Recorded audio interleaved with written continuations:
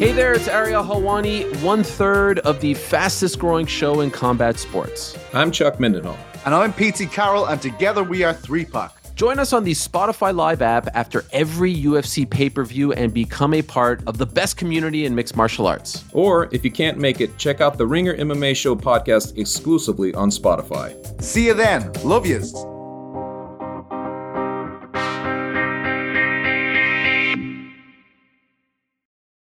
Allstate wants to remind fans that mayhem is everywhere. Like when your fantasy league meets up at your house. Everything's great until the hot plate gets too hot for the tablecloth. Now your kitchen's up in smoke. And if you don't have the right home insurance coverage, the cost to fix this is anything but a fantasy. So switch to Allstate, save money, and get protected from mayhem like this. Not available in every state based on coverage selected, subject to terms, conditions, and availability. Savings vary. This episode is brought to you by Hyundai.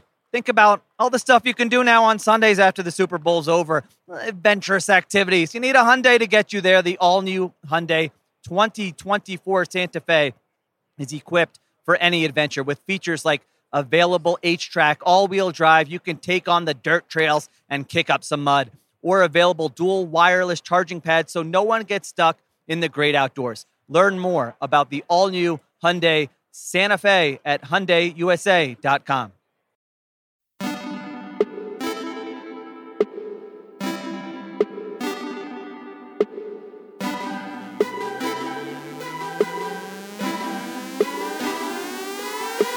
Welcome to the Ringer Fantasy Football Show. My name is Danny Heifetz, and I am joined by Danny Kelly and Craig Robeck. And today, we are doing the top fantasy football targets for 2022. This is different than sleepers. Sleepers are guys later in the draft that get big value. They're guys maybe you've never heard of or vaguely know who they are. This is the opposite. These are famous people you're taking early, and when you get them, you're like, these are the These are the big dogs. Kim Kardashian. No. These are the people you're like, I want to build my team around.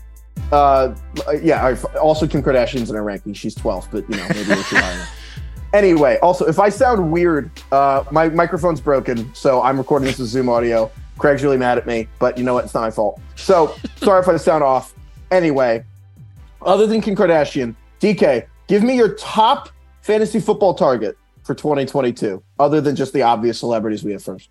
Okay, so with the obvious caveat that I love Justin Jefferson, my other favorite receiver in this season in general, CeeDee Lamb of the Cowboys. Oh. Right now, we've got him as our wide receiver 5, 13th overall. He is the wide receiver 6 by ADP. So we're a little bit ahead of, consensus on him, but I just think he has the opportunity to go off. Amari Cooper, no longer in Dallas. James Washington broke his foot. Gallup is going to miss a little bit of time. Basically, the players he's battling for targets with are a third-round rookie and Jalen Tolbert, plus some random name-generated guys like Simi Fehoko, Noah Brown, TJ Vasher. I don't even actually know who's going to be starting in this offense. Last name? TJ Vasher, which now that I say it, I'm like not 100% sure I didn't make it up. I'm going to double check to make sure he's actually on the Dallas Cowboys. I think he might be a celebrity. I think he's in TJ Vasher. He's there. Yeah. I feel like that was who Kim Kardashian was with before Chris Humphries. But I think that's a good... I think that just explains why I'm so excited about CeeDee Lamb, is because he's going to be dominating targets. He's going to potentially lead the NFL in targets. Like, if there's a few guys I think that you could circle in as the favorites to lead the NFL in targets in the passing game, and CeeDee Lamb is one of them. Cowboys, by the way, were the fastest situation neutral team in 2021. They were second fastest in 2020 and 2019. They play fast. They throw a lot. They had the sixth most passes in 2021, second most in 2020. So basically, there's going to be a lot of volume here. There's going to be a lot of opportunity. And I think he's really good. He was an 8th in the NFL. Don't take my word for it, gentlemen. 8th among all receivers in PFF grade last year. So he is good also. I like that you ended with the and good at football. Well, because we do this so much during the preseason. It's like opportunity.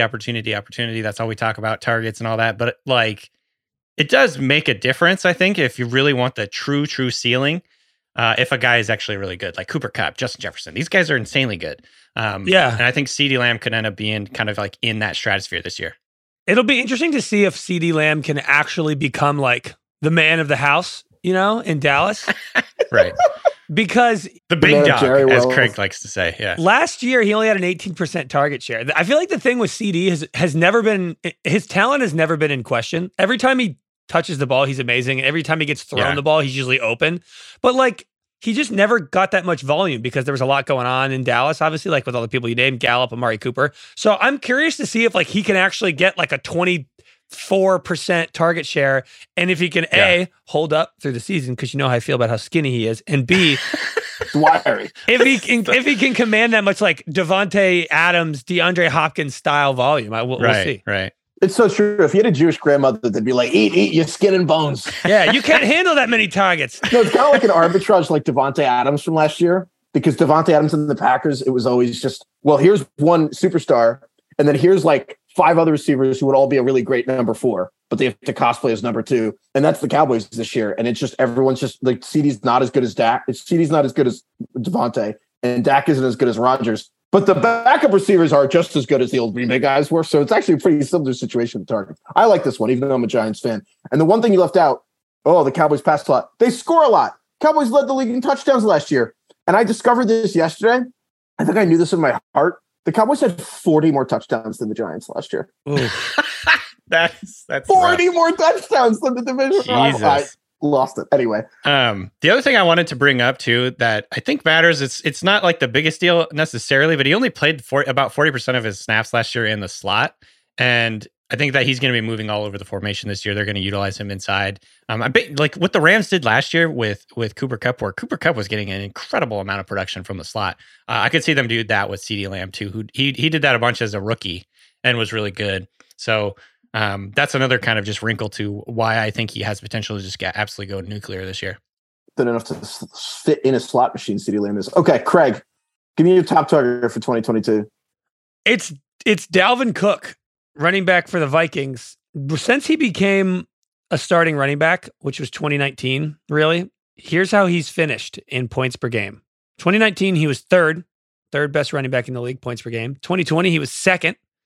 He was really first because McCaffrey was first, but McCaffrey played 3 games. So he was really third, first, and last year he was 11th.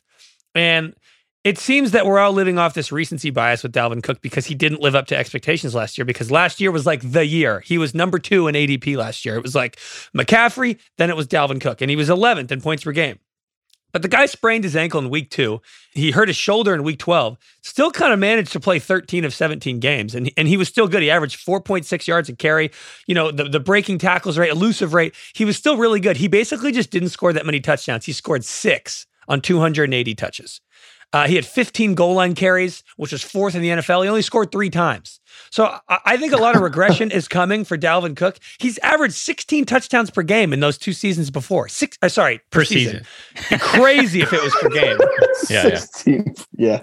16 touchdowns per season over the last 2 years before 2021. So I just see a ton of regression coming back for Dalvin Cook. Like the Kevin O'Connell offense, that really doesn't have a ton to do with why I like Dalvin Cook this year. I just like him for regression reasons. I do think that he could catch more passes maybe in this offense. He's kind of been decreasing in catches per game in the Mike Zimmer offense, and I think the Kevin O'Connell offense could use him more. He was running wide receiver routes and OTAs. I love that Heifetz.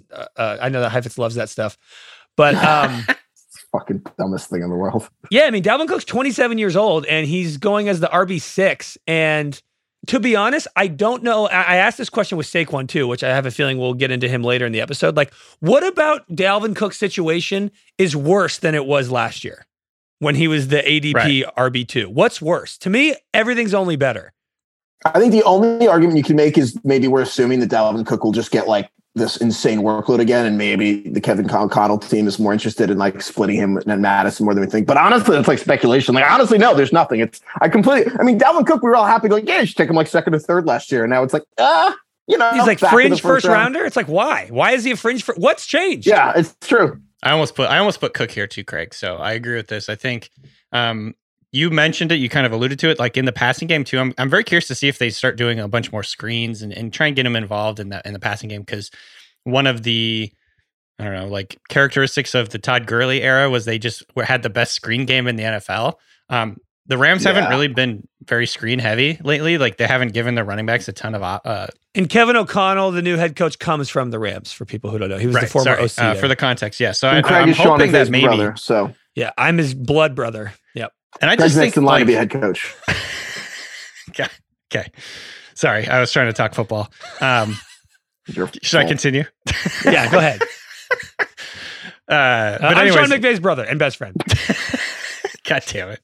Anyways, I like Dalvin Cook. Good one. Oh, yeah, she's not going to do it now. No, say what you're saying. No, I think I've basically finished. I'm just very curious to see if they're going to try and implement the screen game a bunch in Minnesota. Because I think, number one, it's like effective, and he's really good in the screen game. The biggest fear, and it's why I hate all first-round running backs, is, I guess, injury. Dalvin actually has a pretty banged-up shoulder that he seems to hurt every year. He's never played more than 14 games in a season. That's the real issue. The problem. Yes. But find me a first-round running back that doesn't have an injury concern. Eckler's been hurt a lot. McCaffrey's been hurt a lot. Najee's going to get 500 carries. Derrick Henry's going to get 500 carries. Like, I'm not thrilled about any of them from a health standpoint. And also, if there's a running back that I'm like, well, I would handcuff him and I'll sleep perfectly well. And it's Dalvin Cook, because you can get Alex Madison with your 11th round pick, and basically you're like, all right, cool, I have a top 5 running back every week, because Dalvin Cook's the top 5 guy every week. But when he's out, Alex Madison is also like a top 7 running back every week that Dalvin Cook is out. So which you can't say with like Benny Snell on the Steelers. Like, if Najee gets hurt, it's not the same. Same with Eckler. Exactly. It's really one of the last like 1-for-1 guys left that it's actually going to be out like well outside the top 100. So I completely agree with you, Craig. I love Dalvin Cook. I'm curious. I have another guy in the Vikings, or I have another running back similar to Dalvin. Would you rather hear about the Vikings or another running back? I want you to do the running back. Let's stay with the big dogs. All right. Very similar to Dalvin Cook, but even cheaper, and I actually think a better option this year. It's Saquon Barkley. Easy to say, take everything I say with a grain of salt with the Giants, but honestly, anyone who knows me, not an optimistic Giants fan. I think this is the first nice thing to said about a Giants player. This is a real sign of growth for you. This is a big, big day. I was super out on Saquon Barkley coming back last year, because everyone's like, cool, Saquon. Looking at the name, forgetting like the guys coming back from that ACL injury, it just so often kind of takes them a year to get back in the swing of things, get comfortable with the knee again. And that was Saquon. I was out on him last year. It didn't work out for him last year. I'm so back in on the train. Everyone who bought him as Saquon last year is so like gun shy, and it's creating this crazy opportunity. We have him 15th. I actually think that's almost low, but like we're so much higher on him than everyone else. ESPN has him 28th, right? Or 31st, depending where you look. Like we're like twice as high on Saquon as some of these other places. It is crazy to me. He's back. He's got the juice. I'm not saying don't worry about the injury, but it's like he's as back as you're going to ask for. And here's the thing. If you just take out of your mind, if you just separate for a moment the injury stuff and consider that, look, last year he wasn't back, but he's back now. This is a 3-down back. They have no one behind him. It's Matt Breida's behind Saquon. It's just Saquon going to play. He is elite by elite athlete standards. He's an incredible receiver. I forgot he had 91 catches when Saquon was a rookie. 91. That was like 13th in the league. He had more than Tyreek Hill. He had more than Mike Evans that year. They all played the same amount of games. Like Saquon is incredible. He is in the tippity top tier of like potential workload, being the best player in his offense, opportunity, goal line, everything in an offense that, again, I seriously think could double their touchdown total. That sounds outrageous, but again, if the Giants double their touchdown total, they would be average. That's like you're going from Jason Garrett to Brian Dable as offensive coordinator, like the worst to last year, maybe one of the best offensive coordinators. It's not crazy. They could double their touchdowns. Everything is stacking up in a way. Like I when you look for these top targets, I'm like, why are guys undervalued for multiple reasons? People are undervaluing how much better the Giants will be as a team, and they're undervaluing how much better Saquon will be as a player this year and how much healthier he is. This is a guy that if last year hadn't happened, I think everyone would be like, yeah, he probably is like top 5-ish player. And somehow you could get him in the middle of the second round. And in some places, he's a 3rd-round player. Everything about Saquon this year to me is league winner. League winner, league winner. I also really like the fact that Saquon's got a chip on his shoulder now. Like, he was kind of the chosen one for a long time, 2nd overall pick. Nobody doubted him. You know what I mean? Like everyone's like, yeah, obviously he's like the most talented running back. He's clearly the most talented running back. Now I think people are like, is he that good? You know, I think even Heifetz has said that multiple times. Like, is he really that good? Like, I don't know. He's got a chip on his shoulder, I think, and he wants to prove it. I'm burying the lead. I went to Giants training camp this week, and I did talk to Saquon for almost 10 minutes. And I'm not saying, I'm not sitting here like Saquon's like, I'm back. And I'm like, cool, you're back. But that part is true, because that did come up a little bit of like, Saquon was this incredible high school prospect, and then Saquon's never actually been underrated. Like Saquon's never actually had real doubters in his real life, and it is the first time. And he's a huge Kobe guy, and he's got the Mamba mentality and the idea that basically there isn't like that Kobe-esque intensity when you talk to him. I'm not trying to say I'm trying to base my argument more on actual reasons than I talked to him and he seems really into football, but it's true. No, I get it. I just like to see that little bit of I don't know, extra drive there. Yeah, exactly. Basically fuck all y'all. I'm coming back this year. That is, and there. I'm just really excited about that. So I'm 100% on board with this. I know that it makes better radio when we all disagree on shit, but I absolutely agree with Barkley. So do I. And if you didn't put him on your list, he would have 100% been on mine. I saw your list this morning and I was going to have Saquon on mine and I was like, oh, I'll let Heifetz have it. But it's the same question with Dalvin Cook. What is worse? This is the best environment Saquon has ever been in. He's in the year after the ACL injury. He has the best coach of his career by far. Heifetz, wouldn't you say they have the best offensive line of his career by far? It's a low bar, but yeah, actually, that's a good point. That's another thing for the Giants to that's a good point. I guess to put this all together, Saquon is the cheapest he's ever been, and it's the best situation he's had in a few years. Because to your point, Craig, the Giants had 30 free agents hit free agency this year. As of 2 months ago, more than half of them weren't even signed. Which, what does that mean? 31 teams looked at the Giants players and were like, these are not NFL caliber players. The Giants, it's not just the coaching. The roster was so bad. I'm not saying the roster is great now, but it's better. It's closer to competent everywhere. You cannot overstate or say it enough how bad they were at scoring touchdowns. This is the bottom line. In football, again, I've said this a million times, but I just cannot stop saying it. They suck at scoring touchdowns. They've been the worst team at scoring touchdowns. Think about it this way. Just Jason too Garrett old. left the Cowboys. They left the Cowboys. They can't do it. But Jason Garrett left the Cowboys. The Giants are last in touchdowns. And the Cowboys have 40 more touchdowns than Jason Garrett's Giants. 40. There's only 17 games. That's crazy. Oh my God. Jason Garrett is worth negative 40 touchdowns. I think that's what we're getting to. Yeah, approximately. Good. That's expected points. Yeah, detracted. I'm genuinely considering and kind of struggling to not make my top 4 running backs in my rankings. Number 1, Jonathan Taylor. Number 2, McCaffrey. And 3 and 4 should be Dalvin Cook and Saquon Barkley, in my opinion. So, in my bones, if somebody was like, would you rather have Saquon or Derrick Henry? Or would you rather have Dalvin Cook or Austin Eckler? I think I'm picking Saquon and Dalvin. I agree. And this is informing so much of my draft strategy this year. I completely agree, Craig. I think that there's a cowardice by us and also a lot of fantasy people, but mostly us, I just want to put Saquon ahead of Austin Eckler and Derrick Henry, and I just won't. But I think that it informs my draft strategy because I'm so much more comfortable grabbing Justin Jefferson or Cooper Kupp, but really Justin Jefferson because he's my number 1 receiver this year. And you can get him 5th or 6th, and you come back around and you can get Saquon. That's a perfect start, in my opinion. Cheating. And then in the 3rd round, maybe you grab Mark Andrews, you grab someone else, and it's just as tight end. And it's just Saquon feels like cheating this year. Dalvin Cook, there's a lot of other running backs, but I don't know. DK, do you guys have any other running backs in that kind of range? Because I'm at the point where I actually am so confident in the running backs from 10 to 30-ish, depending on who you're talking about, that I don't even need a 1st-round running back this year compared to years past. The other guy who I'll flick at, this is the year of the 27-year-old running back, in my opinion, because you have Dalvin Cook, you have Aaron Jones, who is another guy I absolutely love. What is the difference between Aaron Jones and Austin Eckler this year? When Devontae Adams doesn't play, Aaron Jones averages almost 10 more PPR points per game when Devontae Adams does not play. And I have no problem with AJ Dillon being there. When Devontae's not on the field, Aaron Jones averages about 5 catches for 50 yards a game. That's Austin Eckler. I think Aaron Jones could easily lead the Packers in catches. Yes. That is totally possible. And you can get him. He is middle of the 2nd round. And also, I'll throw into the bag Leonard Fournette. Again, I don't feel strongly about Aaron Jones or Fournette. Another 27-year-old running back. Fournette's, so that's the thing. It's kind of like Superbad. We were talking, it's you ever been with an older guy? It's it's way, way better.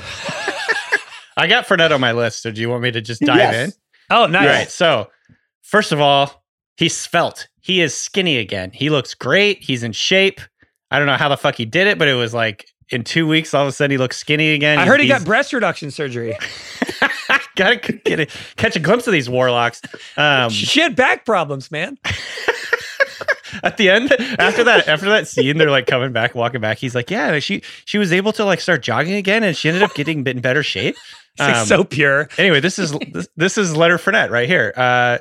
And with him, it's not just that he's svelte and a very skinny 240 pounds. He also is like going to get elite volume. And I think that's, of course, the name of the game in fantasy. As I said with CeeDee Lamb, he's also a good player. He is trusted by Tom Brady in pass pro in the passing game. He finished last year as the RB7 in total points in half PPR and in points per game in half PPR. And right now he's going as the RB15. So like, why? Like, why do you think? Is it just because of his reputation? Is it because he's fat, like, or got fat over the offseason? Now he's skinny again, by the way. It's like I know fantasy fat shaming.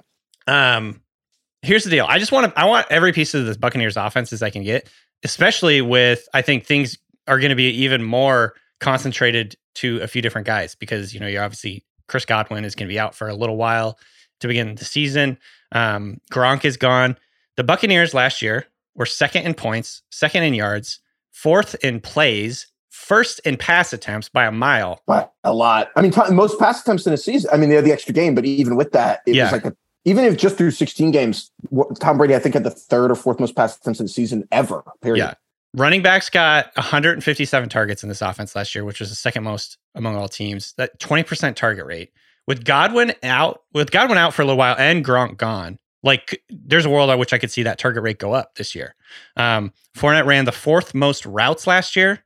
He tied for third in running back targets, third in receptions. Like he is everything you want from a running back in fantasy. Basically, he's going to have all the ground game, plus like he's got a high volume of pass targets and all that. So I don't know. I just don't really get why people are lower on him. I understand that there's a chance he could regress a little bit.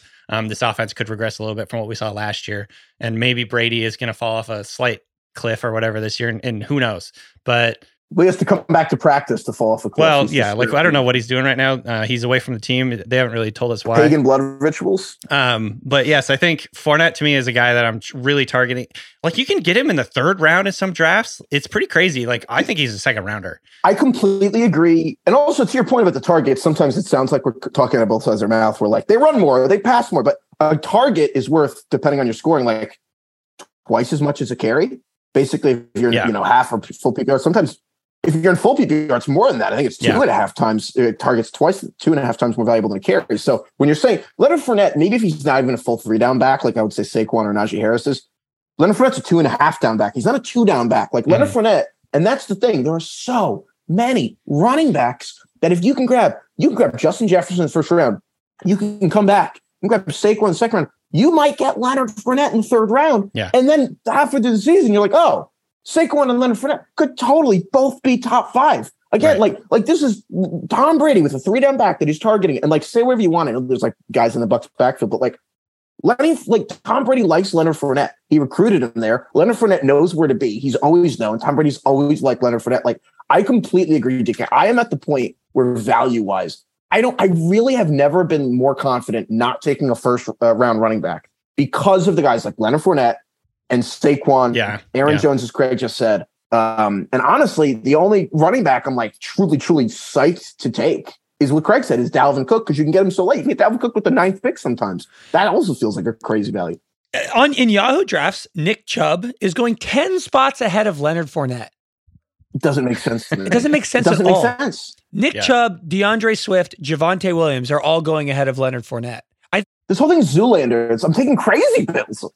Dude, drafting in fantasy football is mental fortitude. You need mental fortitude. You need to be able to stay away from the shiny quarters. You know why Austin Eckler is 5th in ADP or wherever he is? It's because he scored 20 touchdowns last year. If he scored 10, he'd be 12th right now in ADP. Right. That's all that it is. Leonard Fournette had a bad start to his career, and people can't get that bad taste out of their mouths. Dalvin Cook had a bad year last year. That's why he's late in the first round. It is as simple as the randomness of scoring touchdowns is why these people are ranked where they're ranked. I completely agree. The NFL Week 1 odds are out, and now's the time to try FanDuel Sportsbook if you haven't already. Get in on the action early this season. Right now, new FanDuel Sportsbook customers can get a no-sweat first bet up to $1,000. Looking at the week 1 lines, Russell Wilson and the Denver Broncos are facing his old Seattle Seahawks on Monday Night Football. And the Broncos are only favored by 5.5 points? Isn't Geno Smith the quarterback for the Seahawks? Isn't Russell Wilson in Denver? 5.5 points? Even if Drew Lock starts, that's even better. I love that. 5.5, taking Denver. Just sign up using promo code RINGERFANTASY to place your first bet, and FanDuel will give you up to $1,000 back in free bets if you don't win. There's no better place to get ready for the football season than on FanDuel, America's #1 sportsbook and official sports betting partner of the NFL. Download the FanDuel Sportsbook app and sign up using promo code RINGERFANTASY to get started with your no-sweat first bet up to $1,000. That is promo code RINGERFANTASY. 21 plus and present in Arizona, Connecticut, Iowa, Illinois, and Louisiana. Permitted parishes only. Michigan, New Jersey, New York, Pennsylvania, Tennessee, West Virginia, or Wyoming. First online real money wager only. Refund issued as non-withdrawable free bets that expire 14 days after receipt. Restrictions apply. See terms at sportsbook.fanduel.com. Gambling problem? Call 1-800-GAMBLER or visit fanduel.com/RG in Iowa, Michigan, New Jersey, Pennsylvania, or Illinois. 1-800-NEXT-STEP or text NEXT-STEP to 53342. 1-888-789-7777 or visit ccpg.org/chat in Connecticut. 1-877-770-STOP in Louisiana. 1-877-8-HOPE-NY or text HOPE-NY, which is 467-369. Tennessee Redline, 1-800-889-9789 Tennessee. 1-800-522-4700 Wyoming, or visit www.1800gambler.net in West Virginia. Can I give you guys, I'm going to shift gears here. Okay. Can I give you guys, speaking of just, I don't know what to call this, but can I make you guys play a game? And Craig, if you saw who this player is, because you saw my notes, I don't say anything, but I'm going to give you guys a pop quiz. Can you name, so for the first 3 quarters of last season, so like, September, October, November, can you name the top 8 wide receivers in points per game? This is not a trick question. The top 8 wide receivers in points per game through the first 3 months of the season. Cooper Kupp, Justin Jefferson, Yes. Jamar Chase. Yes. And now I'm starting to Tyreek Hill. Yes. Devontae Adams. Yes, Devontae. Devontae First, I was going to yes. say DeAndre. I thought you meant DeAndre Hopkins. Devontae. I can give you the last. It was Deebo Samuel. Oh, yeah, Debo. Right? So literally, those are the first 7 people you would think of, right? Or the first 6. You know who 7th was? Who? Fucking Adam Thielen. Yes. And then Stephon Diggs was 8. And Stephon Diggs was 8. So the top 8, just to list the people again, through the first 3 months of the season: Cooper Kupp, Deebo Samuel, Tyreek Hill, Devontae Adams, Justin Jefferson, Jamar Chase, Adam Thielen, Stephon Diggs, and then Mike Evans was 9th. What's crazy is that those 9 guys, 8 of the first 9, we've plugged in to our top 9 guys entering this season. The only guy we added in was CeeDee Lamb because Amari Cooper left. But the 8 guys on that top 9 list are just top 9 for us again. Adam Thielen, we have like 50th. And the only crazy We're ahead of consensus, too. We are so, I think that our rankings are higher on, this is because of me, but not, I did it, but it's because of, tell me if I'm wrong, but our rankings are so much higher on Adam Thielen than any other platform you will find. If you look at ESPN or Yahoo, Adam Thielen's going like 100th. And I feel like I'm taking crazy pills, because the thing with Adam Thielen is not only was he a top 7 wide receiver through 3 months by points per game. I'm not like futzing with games, but points per game. Everything else about Adam Thielen seems like it got better, not worse. Like, they're in a pass-heavy offense, number 1, so he's probably going to get more targets. And then 2, Adam Thielen's the main calling card is he actually has an elite, capital E, elite red zone connection with Kirk Cousins. Adam Thielen and Kirk Cousins is the less sexy version of Rob Gronkowski and Tom Brady in the red zone. Adam Thielen is the best one. Here's the thing. Even then, the Vikings were bottom 3 in pass rate inside the 10-yard line. They were like barely passing inside the 10, and when they did, it went to Thielen. Now they're in a pass-first offense. Even if they go to league average, Adam Thielen might get more red zone targets. Yes, there's like injury risk. He's older, he's 31, whatever he is. But you can get him and reach for him with like the 80th pick in some places. I'll reach for him in like the 70th pick. And like, dude, he was 8th. Yeah. I've been taking him so much too, Heifetz. I love Thielen. What am I missing? Seriously. This just came to my mind too. Weren't the Rams like one of the most pass-heavy teams inside the 10-yard line last year too? I think like most. I think Stafford Yeah. had the most red zone or end zone passes. And granted, they don't have Dalvin Cook. I will give them that. Like, they don't have Dalvin Cook and Cam Akers got hurt, and that does influence it. But regardless, you're talking bottom 3 versus top 5. Like, there's a lot of middle ground to make up there. Everyone just assumes he's going to get hurt. So there's That's two the things only that are thing. going against Thielen. Thielen's going to get hurt, and his touchdown, like ridiculous outlier touchdown rate, is going to drop off a cliff. Those are the things that people assume. Everybody keeps saying that, but like It never does. 3 of his last Right. 4 seasons, he's had 9 or more. Right.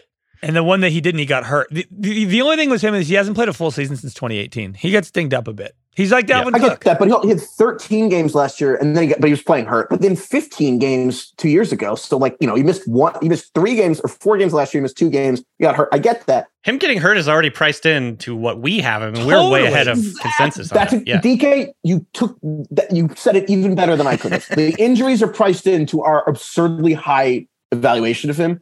And if I am missing something, please email me at ringerfantasyfootball@gmail.com, because this is the single player on the entire He's too rankings old. that we have. He's He's old. too old. I Look at don't him. understand. He's too old. He'll be Yeah. 32 in a couple weeks. I'm not saying take Thielen as a top 10 receiver. I'm saying that No. the fact that he'll be there in like the 8th round for you, and that you can get Adam Thielen as your 4th, you might be able to get Adam Thielen as your 5th receiver. I think this is kind of like the last couple guys that we've talked about. If you are convicted and you believe us, like, you can get every one of these guys in a draft. Like, you could get Leonard Fournette if you're willing to get him if you go. Yeah, in the you don't second have to round. reach for any of these players. Right. Nope. Because we're already a little bit ahead. And so basically these are the guys that we're, like you said, planting a flag on. Like, we believe in these guys to outproduce where they're going. So yes, you can get Adam Thielen a little bit ahead of where he's going to be showing up on the ESPN ranks or the Yahoo ranks, or whatever. You have to be willing to like scroll down a little bit and reach on him, quote unquote reach. But you can get this guy in every draft if you really want to. I love Craig or Dick, whoever. Do you guys have a receiver you love? I think my favorite player in the draft is Michael Pittman on the Colts. Oh, interesting. Awesome. One of the most under-discussed, boring wide receivers in the NFL. Nobody talks about Michael Pittman. This is his 3rd year. He's at a USC. Last year, the Colts legitimately treated him like he was DeAndre Hopkins or Julio Jones. And he ran a route on 96% of offensive dropbacks. 96% of dropbacks he ran a route. That was 3rd to only Cooper Kupp and Jamar Chase. He tied for the league's 8th highest target share at 24%. In the final 6 weeks of the season, he had a 31% target share. That is Devontae Adams numbers. And the only reason nobody cares about Michael Pittman because he had 6 touchdowns last year. He caught 88 balls. He had 6 touchdowns. He was the wide receiver 15 overall, despite having only 6 touchdowns. I like the guys who show promising numbers early on, but had low TDs, because TDs create buzz, like we said with Austin Eckler. They push guys up the ADP, the average draft position. If Pittman had 10 TDs last year, he'd be a round and a half higher right now in rankings. I guarantee it. But he had 6. Yeah. So he's like the new DJ Moore, who I also like this year, by the way. But now he has Matt Ryan instead of Carson Wentz, who was one of the least accurate quarterbacks in the league last year. And speaking of accuracy, Matt Ryan's really damn accurate. He was 8th among 40 passers last year on target percentage. Like, Matt Ryan is a professional, former MVP, very good quarterback who, by the way, has supported 2 pretty decent receivers in the past, Julio Jones and Calvin Ridley. And who else is on the Colts? Paris Campbell, rookie Alec Pierce, Kiki Kuti. Right. Their tight end is Mo Alley Cox, and Jonathan Taylor can catch passes. They have Nyheim Hines, sure. Also, the Colts' 3rd easiest NFL schedule. I don't think that people aren't.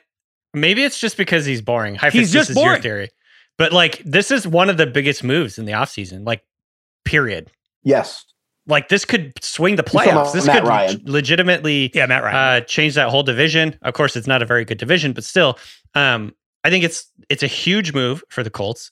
It's a huge move for the Colts skill players, particularly. And I think people in fantasy especially are underrating how much of a difference Matt Ryan can make over a guy like Wentz or a guy like Phillip Rivers from 2 years ago, or, any of the 17 different quarterbacks that they've had starting for them over the last 5 years. So I think this is absolutely huge move for them. And I like this Pittman thing. I think I've had a blind spot for Pittman since he came into the NFL. I know that he hasn't been in the NFL for very long, but I don't know. I just have never really gotten excited about him. And maybe that is just like you said, because he's not super exciting, or he doesn't have a, signature move or a signature style. I guess he's just kind of good. He's not we were joking about this the other day. He's not a famous receiver, and he seems like, a respected, nice dude, and he's not crazy, and and so he's not famous. Yeah. He's on the Indianapolis Colts. He's got Matt Ryan. I could not agree with this pick more. I think that I really believe that what we've been discussing here is like league winning shit. The Saquon stuff, Fournette, Aaron Jones, Dalvin, and then Thielen. But this is the other huge piece. I had Michael Pittman on my list too, Craig. Hell yeah. Michael Pittman. So big picture, two things. This is, again, when I'm looking for like a league winning guy, you need to find 2 or 3 reasons they're underrated. And you want them to all kind of line up. And you're like, it's not just one blind spot. It's like 2 or 3 blind spots people have. The first is, as you said, he's kind of boring. Like, close your eyes. Do you actually know what Michael Pittman's face looks like? He's not very famous. Right. Let's be real. It's part of it. 2, people are still underestimating how big of the difference Matt Ryan and Carson Wentz is. The second half of the season, the Colts, and specifically Frank Reich, the head coach, so completely and utterly lost faith in Carson Wentz to not screw up that they just stopped running their offense and just said, Jonathan Taylor, carry us. And he actually did, and they almost made the playoffs doing that. And it was so good, he actually disguised how bad Carson Wentz was, which is to say, the big reason I love Michael Pittman is actually because I think Jonathan Taylor is almost overrated as the first pick. Because Jonathan Taylor, it's not that he's like not going to be great. It's not that he's not safe. It's that his ceiling, it's like Jonathan Taylor had one of the most red, like goal line touches of any running back of the last decade last year. But it was because they didn't trust Wentz. Now that you have Matt Ryan, you don't have to have a historic run rate at the goal line because you're so afraid Carson Wentz is going to throw a left-handed pass for a pick 6 when you're supposed to record a touchdown. Greatest play of all time. Yeah, you have an adult who almost won a Super Bowl with Matt Ryan. And now there's so much more opportunity in this offense for Michael Pittman. As Craig said, there's no one else there. This to me, and also you can get him in like the 30s, in mid 30s. And like you can get everyone. You can get Justin Jefferson or Dalvin Cook in that first. You get Saquon in the second. You get Fournette in third. You can come back in the 4th round and get Michael Pittman. And he can be a top 5 guy. Like if I wasn't a wuss, I would take him over Tyreek Hill straight up, I think. AJ Brown, I take Michael Pittman that way straight too. Up. Maybe even like Deebo Samuel. Not AJ Brown, but I feel the way for Deebo and Tyreek. I agree with you. Deebo and Tyreek, I actually, gun to my head, I would have Pittman. I'm not saying you should take them in the second round because you want value. Again, I'm not saying to take Michael Pittman 16th. I know. I agree. Not like when you take him, but in terms of just like, if I had to bet who he finishes ahead of statistically this year, I'm ready to say like he's going to be a top 7 wide receiver statistically in the league. I don't know. And I don't know why he wouldn't be. You can get him in the 30s is unbelievable. And again, that's like the kind of league winning stuff. And if you can start a receiver run where you take like 5 receivers and like 7 picks from the 30s through like the 70s, and like you start that run with Michael Pittman, I feel so good about it. Like basically, if I had to boil down my fantasy thoughts this year to like one sentence, it's like grab one of those running backs we discussed, Saquon, Fournette, Aaron Jones, whatever. Grab them in the 2nd or 3rd round.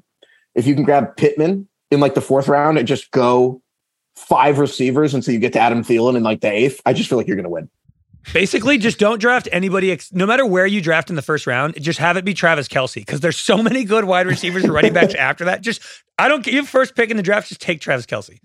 Because all the other tight ends are worthless, but there's a million running backs and wide receivers out there. Well, no, Mark Andrews is really good too. Did anyone pick Mark Andrews for this? Because I almost did. I didn't. Same vibe. It's just like there's so many good players. Just grab the elite tight end and get out of the buffering tight ends for the year. Anyway, I love Michael Pittman. It's a great one, Craig.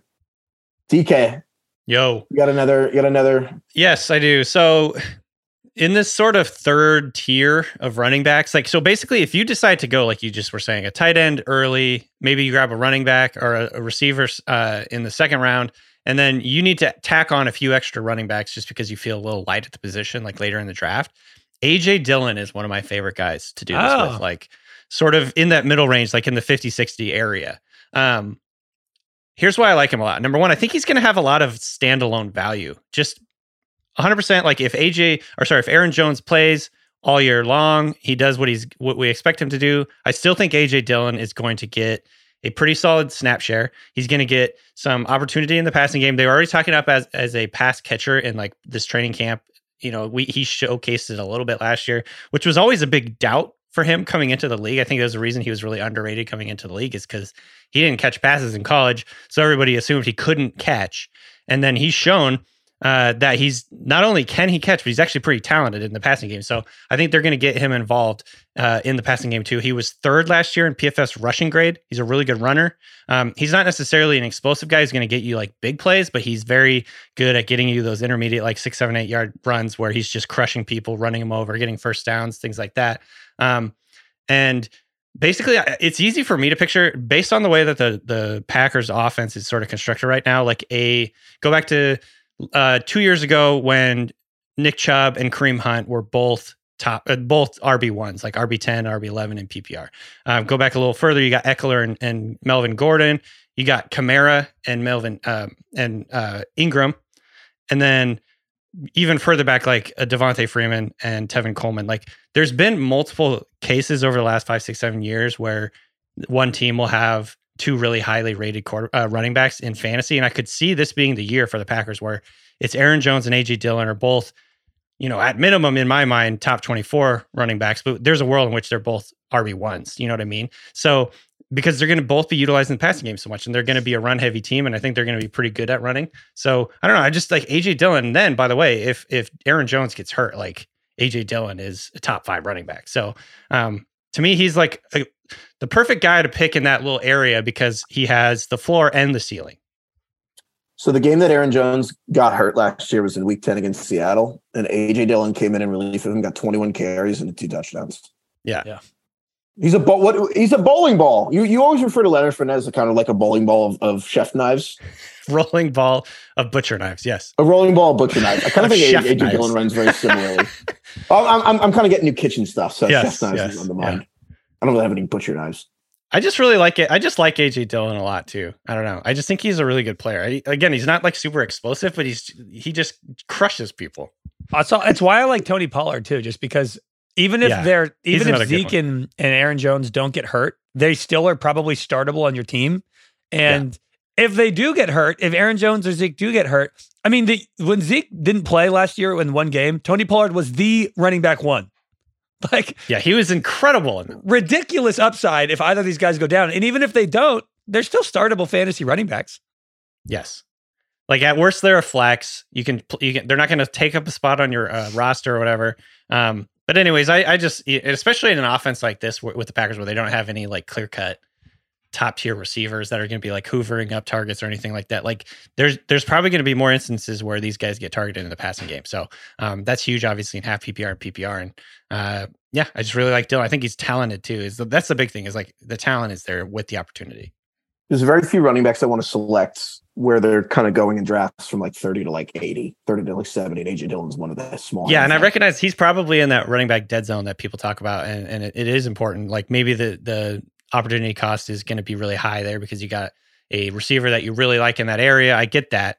But depending on your build, if there's a build that you have where you're kind of light on running back because you want other positions heavier in the draft, like to me, he's a good guy, sort of like in that range. And let's explain what we mean by that for a second. So if you use our rankings, the whole point is if you kind of follow our rankings, you're going to get more of the players that we like, and you're going to not get the players that we don't like. So, I mean, just to pick a random example, Josh Jacobs. We have Josh Jacobs very low.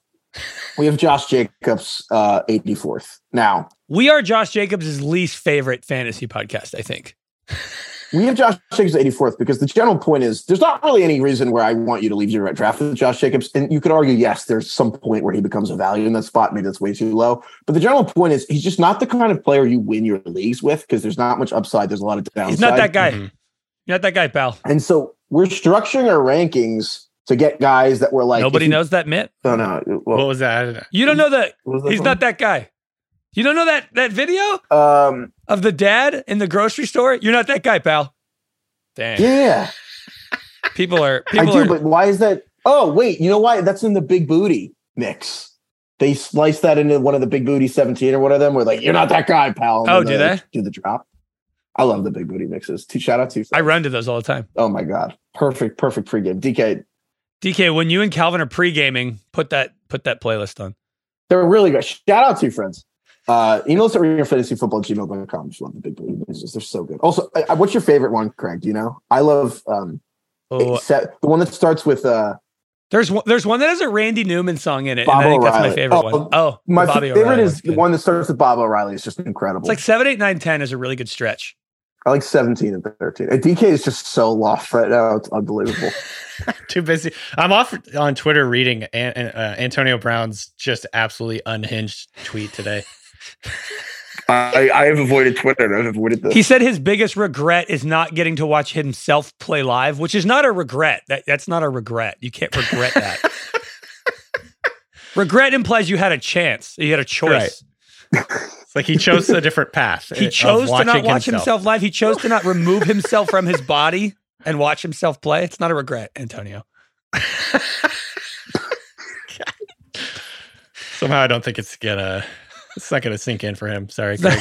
This isn't gonna trickle down to him. Wake him up. All right.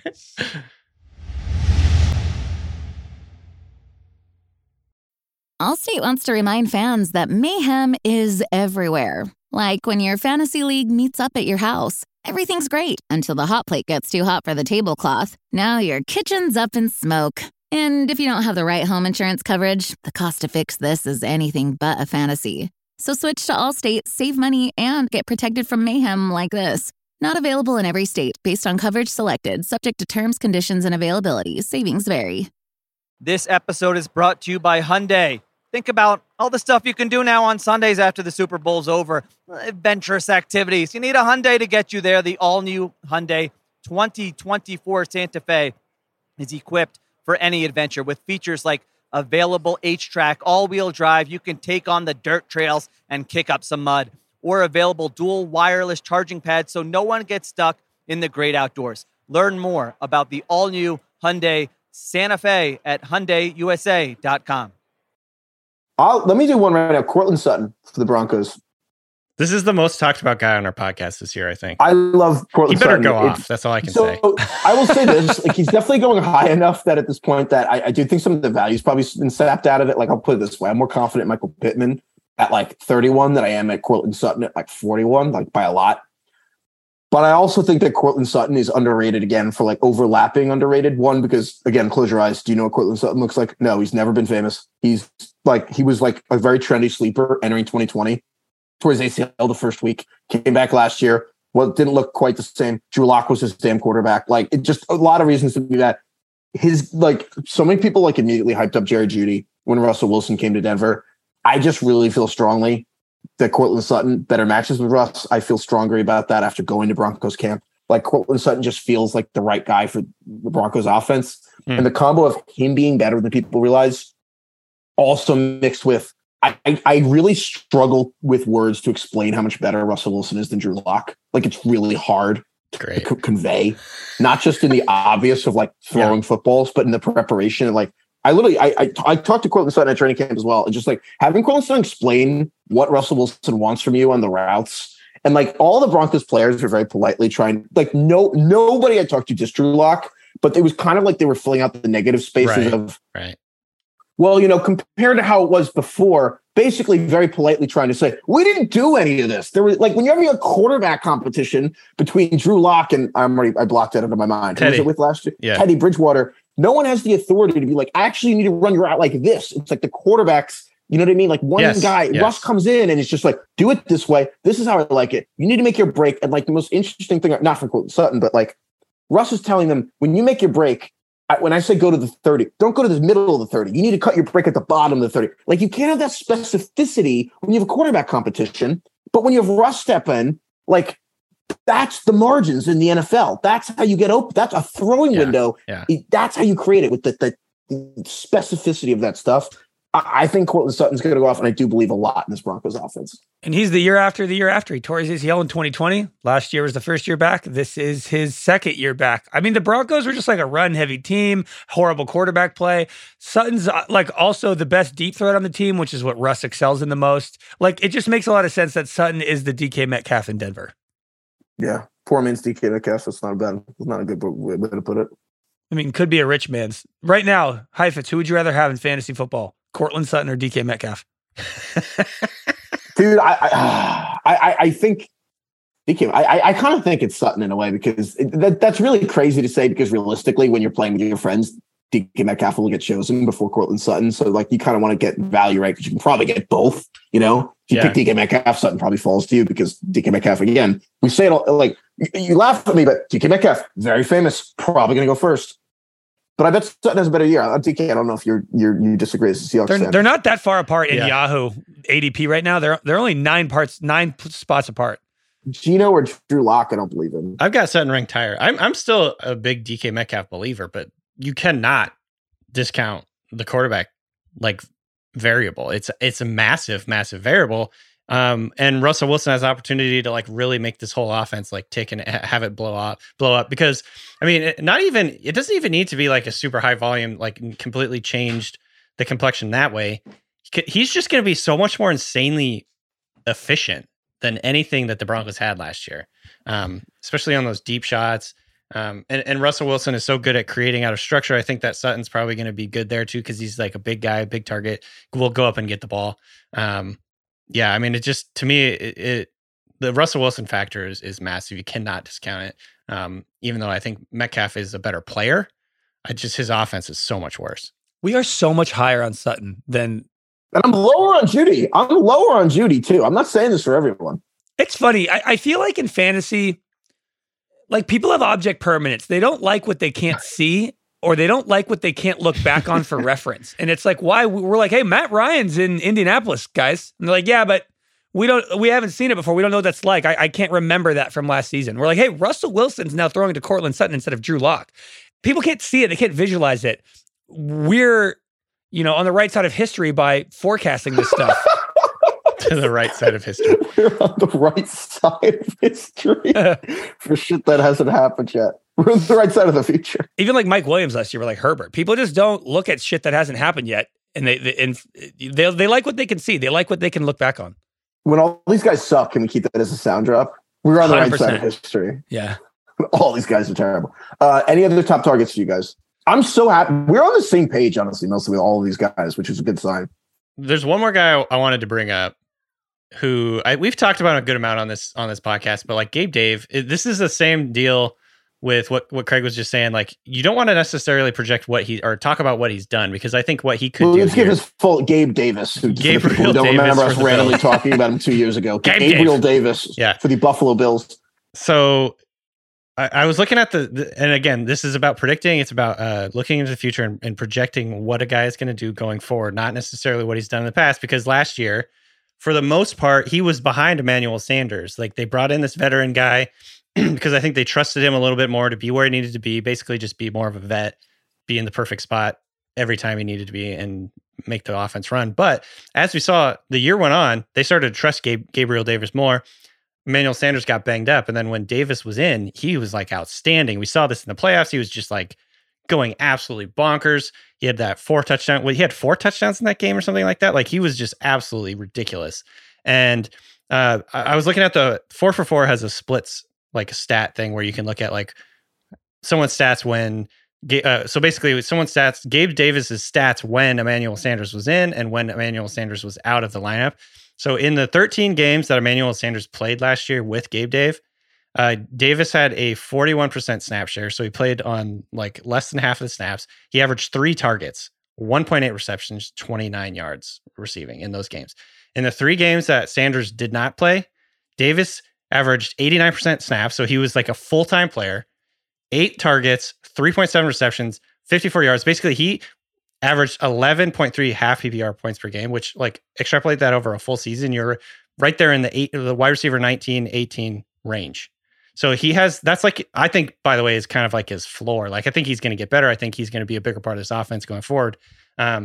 So basically what you're saying is he didn't have a role, and so his numbers look weird last year, but once he got a role, he was unbelievable, had that crazy playoff game. And this year, he's the number 2 receiver in an offense, but that wasn't. It's like a high octane passing offense. Obviously, you got Josh Allen.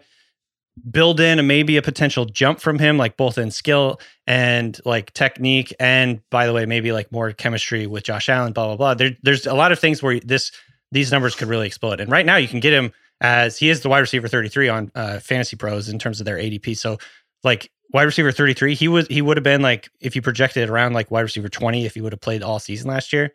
And I think his ceiling is a lot higher than that too, though. Not just at the receiver position, overall, though, where you're talking about getting him versus where he's going versus where you like him. We have him at 53 on our rankings. Yeah, and he's going like in the 70s, according to like ADP. So we got him quite a bit higher. So you will get him if you follow our ranks. And to be clear, we also, I think, generally have a lot of receivers are just higher. It's not just individual players. We basically are saying all the receivers in like the meaty middle of the top 100, we just kind of push up a lot because those are the players you should be targeting. DK, do you think you're going to be on the right side of history with Gabriel Davis? I think so, yeah. This is like a little bit of a take lock, but it was really good to see him because last year I thought he was going to break out, but then he just didn't really earn the What did you playing just time. say? Take lock. I like that. I have a take and I'm sticking to it. I like Oh. that. You never heard that term before? It's like lockjaw. You can't unhinge. By the way, I've had multiple people text me in the last couple of days asking if we made up the term wish casting. Did you make that up? Because you've said it a lot lately. I think I wish casting. Yeah, you wish cast. People, Craig over here, wish casting for Tony Pollard to get the job. It's not going to happen. Did I make up the term? We came Yes, up with that's the Bobby question. Trees, so we didn't. We didn't We really, You didn't. should just say yes and take credit for it. That would be the smart move, wouldn't it? I just want to flick at the Saints offense. If you're in a 2-quarterback league, I think Craig Jameis loves the Saints offense. I think Jameis is an extremely viable 2 QB option. He's pretty much just had shitty situations his whole career. The first 3, he got drafted by Lovie Smith and he was gone. Then he had Dirk Cutter for 3 years. Nobody was on his team that was good except young Mike Evans. He finally got Bruce Arians and Chris Godwin, and he was 5th in points per game. Jameis was in 2019. Then he was the backup for Breeze. And then last year with Sean Payton and freaking Marquez Callaway, Deontay Harris, and Traquan Smith, he was the QB 14 in points per game. Can you say those names again of who they were throwing to last year? Marquez Callaway, Deontay Harris, and Traquan Smith. And a banged up Kamara. Marcus Callaway, was he an undrafted free agent? Yeah, I think he was. If And not, then he was Deontay like Harris late is round. 5 foot. Is Deontay Harris 5'7"? Deontay Hardy. Now he Oh, changed sorry, his yeah, name. he changed his name. But Deontay Hardy is He is small. 5'6". Yes. So an undrafted free agent, and then another guy who's a great punt returner, but he's 5'6". And then who is the last guy again? Traquan Smith. Traquan Smith. Everybody's favorite guy that never ended up Traquan doing Smith. anything. Unbelievable. His last year with Dirk Cutter on the shitty Bucks, he was 15th in points per game. Then when he got Bruce Arians, he was 5th. And then last year with that receiving core in the Saints, he was 14th. And now he's got Jarvis Landry, Michael Thomas, Chris Olave, a healthy O-line. That's crazy. Like, I don't know why he can't be like a fringe, like, I don't know, quarterback 12 vibes. I think this has been lost in the offseason, Craig. I think you're onto something. This is one of the biggest top 3 receiving target upgrades year over year. I actually can remember. Maybe if you remember a better one, emails at RealFantasyFootball@gmail.com. But undrafted free agent, 5'6" punt returner, Traquan Smith to Michael Thomas, Jarvis Landry, Chris Olave. I mean, I can't think of a bigger year over year upgrading. I'm telling you, people don't like what they can't look back on. They've never seen this, which they can't You gotta have vision. visualize it. So what do you do with this? Like, you don't have Jameis in a 1 quarterback league, do you? So how are you acting on this though? I said for 2 quarterback leagues. That way you can, like, if you're in a 2 quarterback league, I would say wait as long as you want and just draft Jameis at the very end, and you'll be just fine. Really good advice. Honestly, if you're in a 16 or 14 team 1 QB league and you're a late round quarterback type of guy, pick up Jameis. I like that. I like that a lot. And then the receivers. How do we feel about Michael Thomas while we're on the subject? Because Michael Thomas is. I said this the other day to someone. But Michael Thomas is the player that I will feel the stupidest about if I'm high on him and I'm wrong, and the stupid player I will feel the stupidest about if I'm low on him and I'm wrong. Like it's so obvious. It will be so obvious in retrospect if he's really good or really bad. I've gone full circle on I'm in. on Michael Thomas. I started out the offseason being like, sick of this guy. I don't trust you it. did. Now I'm like, actually, you know what? He's kind of like an insane value. I want to Yeah, he draft is. all the Saints. Yeah. I want Olave, Thomas, Winston, and Kamara. Let's go. They're all so cheap, and you're right. If they're actually good passing offense, they're kind of like they're all insanely cheap. Yeah. And you can stack the whole team if you want, and honestly have them as backup players if you really want. Michael Thomas is not going to be started other than Kamara. Now Adam Trautman's the tight end. He's still a sleeper, and Taysom Hill, he has a sleeper tight end. Hell yeah. Oh, all right. So those are our top targets. Yes, sir. Yes, sir. I'm going to list them all again because I love this group. So we got Saquon Barkley, Dalvin Cook, A.J. Dillon at running back. We got Michael Pittman, Cortland Sutton, Adam Thielen, CD. CeeDee Lamb at receiver. Aaron Jones. Gabe Davis, yes. Gabe Davis receiver, Aaron Jones at running back. I love all these guys. I like we're all in lockstep about them, so that's a great sign. It's kind of like on the pregame show when everyone on Monday Night Football picks like team to win, and then that team never wins. Someone's gonna screen cap us and be like, "Suck it, you hate my team." Yeah. Oh my god. Yeah. No. So don't avoid all. Should we just title this players to avoid? Yeah. Should we just do that? We just fucking jinxed all these guys. Yeah. Players are on the wrong side of history about. God damn it. Oh my god. All right, I want to read an email right now. Fantasy Court. All rise. From? Oh my god, I cut the name off by accident. This is fantasy football fan. Actually, I don't think he wanted the name to be sure. It's from a fantasy football fan / a Chris Ryan stan. Oh, CR head. Chris Ryan head? CR all right. CR head. Too long don't read is a collusion for guys talking about sharing prize money. In my current main league, which for the past few seasons has been my only league, I am the most fringe guy of the group. This is why I opened the email. I thought that was a really funny way to start. My buddy got me in. The first step is admitting it. So good job, buddy. Yeah. I'm the fringe guy. My buddy who got me into the league was kicked out of the league during my first season with some silly beef with the commissioner. All right. That's so funny. And he kind of goes on and seems self-conscious about it, being the fringe guy. Anyway, no offense. During this past offseason, I was hanging with one guy left in the group that I ever occasionally talked to outside the confines of the league. While shooting the shit, he mentioned that going into the semifinals this past season, some or all of the other guys in the Final Four reached out about splitting the prize money evenly. Is this collusion? You know, I'm no legal expert, but this might be the definition of collusion, right? They're certainly colluding to share money. It's funny how much we debate what collusion is on this podcast. What it's in every sense, like it's always clear collusion. I have the worst fucking attorneys. I have the worst attorneys. They can't arrest you if you're married to them. Oh my god. This is fucking collusion. Well, here's the thing. I wanted to do this. I don't know if Craig and I have ever told this story on the podcast. Oh, goodness. I know where you're going. I don't know if we've ever shared this. So at this point, oh my God, this was 3 years ago. Yeah. Sean Yu, who now we're in a Dynasty League, shout out Sean Yu. And Craig and I used to co-manage a team in the Ringer League. And Craig and I made the finals against Sean Yu. And Sean Yu reaches out and says, hey guys, I have like basically the same team in 2 leagues and it's in 2 championships. Oh no, I forget exactly. And he said he's got to make certain bench decisions, blah, blah, blah. He's like, I'm scared of like losing both leagues.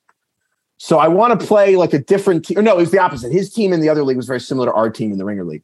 And he was like, I don't want like the weird emotions of like rooting for players who are beating me one championship from the other. So like, what if we just split the pot? We'll split it 50-50. And Craig and I DM each other and we're like, no, we're not splitting it. And then we think about it. And we're like, wait, Sean did his math wrong. Yes. Because he offered to split it, not equally among the 3 of us, but he offered to split it 50-50 among the teams, which considering that Craig and I were splitting a team was like like the way that the first and second place money, the way it worked, Craig and I did the math. If Craig and I won and split the money in half versus if we took Sean's deal, the difference was like $11. We just took the money and split it, and the outcome didn't matter. Took the money. We just split the money. Who won? Sean won, but we split the money because even if we won, we're like, wait, this is like a Chipotle bowl worth of money that we're going to split. We're like, who cares? So we just took it. Yeah. Well, this is something that happens in leagues that I've been into. Is this what the email is asking? If the 2 people that he's asking this for the Final Four, which is crazy because I think this is nether level to it. This is a little non-competitive because what he's saying is, I assume only the top 2 are really what makes sense is the top 3 people get paid out in some form. Mm-hmm. And so the top 4 people approach and are like, hey, what if we all split this evenly so everyone gets paid? Now, sounds like a coward move from someone who doesn't think they're going to win in the semifinals. There's a difference between making it to the championship and having the conversation and just making it to the Final Four. Oh, I misunderstood what he was saying though. I thought they were basically all like trying to gang up on him, this other guy. No, they're colluding to just split the pot money regardless of who wins. Okay, maybe but he's the fringe guy, and the fringe guy is like, this sounds like horse shit, but like he doesn't know them in real life. What's he going to do? Like call out this group chat of people he doesn't know? This has happened in some of the leagues I've been in. This is happened where people just want to basically hedge and you know, it's like selling your ticket before the game or whatever, selling like a bet you had or whatever. And this happens a lot in other forms of gambling. If you're in a survivor pool and you get to like week 16, everyone kind of looks at each other and like, let's all take $1,000 and like, you know, fuck, like, you know what I mean? But fantasy, it's like, in this case, that's not collusion then, is it? I misunderstood. It is literally colluding. But I think the question is, we still don't know what collusion is, so that's good. The thing we don't explain well is bad faith. And bad faith is when you're acting kind of like not in your own like best interest, like everyone involved, and like in the context of the league. Like bad faith is like if someone just doesn't care, apathy. That's not acting in good faith. So like, oh, I don't care about the league. I don't care how I do. Sure, just take Derrick Henry because I don't actually care. Right. So it's more like. I don't know. I'm like a little. It's like if you want to like take the part of the game out. I don't know. At some point, first of all, you can't stop people from doing this, can you? No. Well, doesn't it kind of ruin the fun though? Yeah, it's anti-competitive. Well, I think you do the honorable thing, which is what Craig and I did, and don't tell anyone for 3 years so that the hype is preserved for everybody else, and don't let them know you made a shady background deal. But the only reason we did it was because Sean did the math wrong. I love that Sean has been involved in all of the major Ringer fantasy league like conspiracies. There's a YouTube video that Ringer made because Sean was such a ridiculous commissioner that he did a poll: should the Ringer league be half PPR or full? And God, I hope Sean's listening. This is classic, insane move. The poll was tied 6-6. So Sean called it 0.75 PPR. Love it. That's the most insane thing you could do in a great way. That's so funny. Sean is the best, by the way. We're doing a dynasty startup with Sean right now. Yeah, we are. We're currently drafting as we speak. No one cares about your league, guys. No one cares. Damn you. Wow. Right. I just want to shout Sean out. Sean's the best. Shout out Sean. Are you up? Who are you picking? I don't know. I got offered a trade, so I got to figure it out. Okay. No one cares. Okay. All right. I think that's all we got. Thank you to everyone for listening. Go to fantasyfootball.theringer.com. Shout out our rankings. Fantasyfootball.theringer.com. You can check out all our rankings. You can see where all these people are ranked. Thank you everyone for listening. Thank you, DK. Thank you, Craig. Shout out Sean. Sorry. We probably should have told you we did the math wrong. Sorry. I'll buy you a beer next time I see you. Thank you, Lauren. Thank you, Jesus. Remember when he played at Red Rocks? This is I'm going back to the Antonio Brown unhinged tweet. I'm just going to read the end here. My biggest regret is that I'll never get to see me, Antonio Brown, play a game live. Sure, I can watch the game afterwards, but can you imagine? But he says, but I can't imagine what it was like for all of you to see something like that, like watching the Beatles or Jesus perform at Red Rocks. Signed, Antonio Brown. That was wait. I thought you were kidding. You tweeted this? He said, like watching the Beatles or Jesus perform at Red Rocks. I love that. That's very specific, at Red Rocks.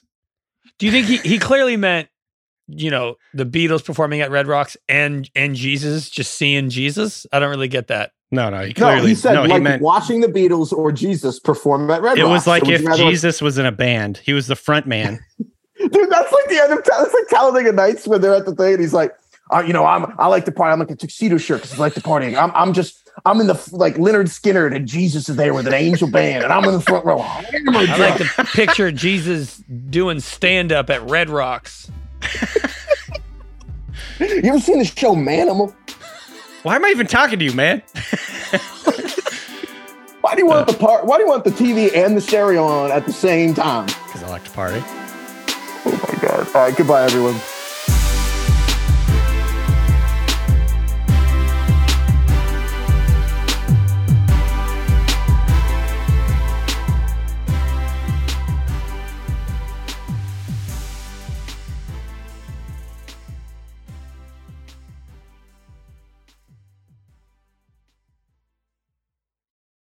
This episode is brought to you by 20th Century Studios' Kingdom of the Planet of the Apes. As a ruthless king builds his empire at the expense of the remaining human race, a young ape will fight for the future of apes and humans alike. Kingdom of the Planet of the Apes. Enter the kingdom in IMAX on May 10th and in theaters everywhere. Get tickets now. This episode is brought to you by Hotels.com. When I went on my last holiday to Cape Town, it was amazing. My friends were there, the weather was phenomenal, and most importantly, the food was fantastic. But one thing I struggled with was finding the right places to stay. You know, all I want is a great bed, a fantastic shower, and breakfast that doesn't end at 8 a.m. I'm on holiday, I'm still sleeping. I also like ease, and the Hotels.com app easily helps me to find a perfect hotel for every trip. Whether you're looking for a family-friendly getaway or a relaxing spa weekend, on the Hotels.com app, you can compare up to 5 hotels side by side. Now, why would you want to do that? So you can see prices, amenities, and star ratings. And best of all, you don't have to switch back and forth between options. See? Ease. So, start planning your next getaway and find your perfect somewhere in the Hotels.com app today.